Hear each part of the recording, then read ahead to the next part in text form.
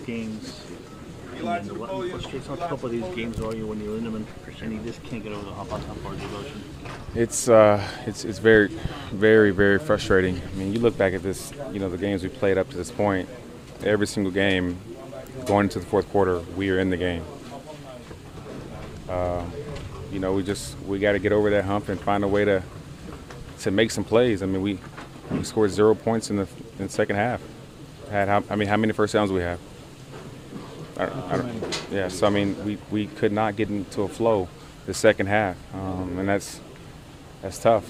We got to find a way to catch a rhythm. When we're moving the ball, we're hard to do it. You don't know if we're going to run it, pass it, trick play, whatever it may be. So we just gotta, we got to look at it and fix that second half problem. I mean, that's happened a couple times this year. How difficult is it to fight the defeatist mentality? It's like, what possibly could go wrong this time? I try not to have that mentality. I look at each day as an opportunity to get better, to go play the game that I love so much.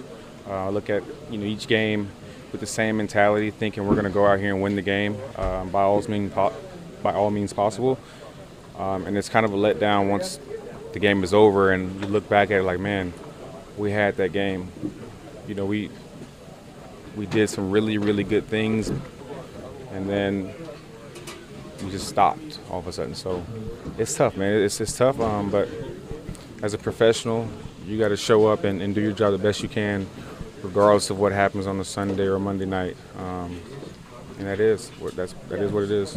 Well, it's tough to see on the replay. If there was some better protection on that flea flicker in the second half, were you deep over the middle? Or it looked like you might have gotten behind the defense on that. I think all the receivers might have been open on that play. We studied film, and they played exactly how we thought they would play it. They played the sticks, right? Yeah, I mean, as soon as we handed off, their safeties and the guys who were deep came sprinting up to stop it, probably trying to think they're going to get some great field position when we punted, and I think all the receivers ran by him. Just, it didn't play out well, obviously, and that's one of the misplays that we had tonight. Final one from me, Golden. You're a veteran in this league. You've been around a long time. What were some of your thoughts about actually getting to play with Eli Manning?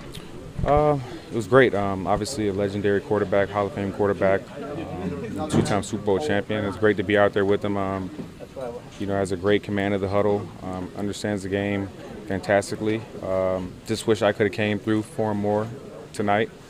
I think all of us receivers wish we could have done a little bit more to help us win. And we don't know what the future holds. What's going to happen this week. But if we get the opportunity to play with them again, we're going to go to war and try to compete the best we can and get a win.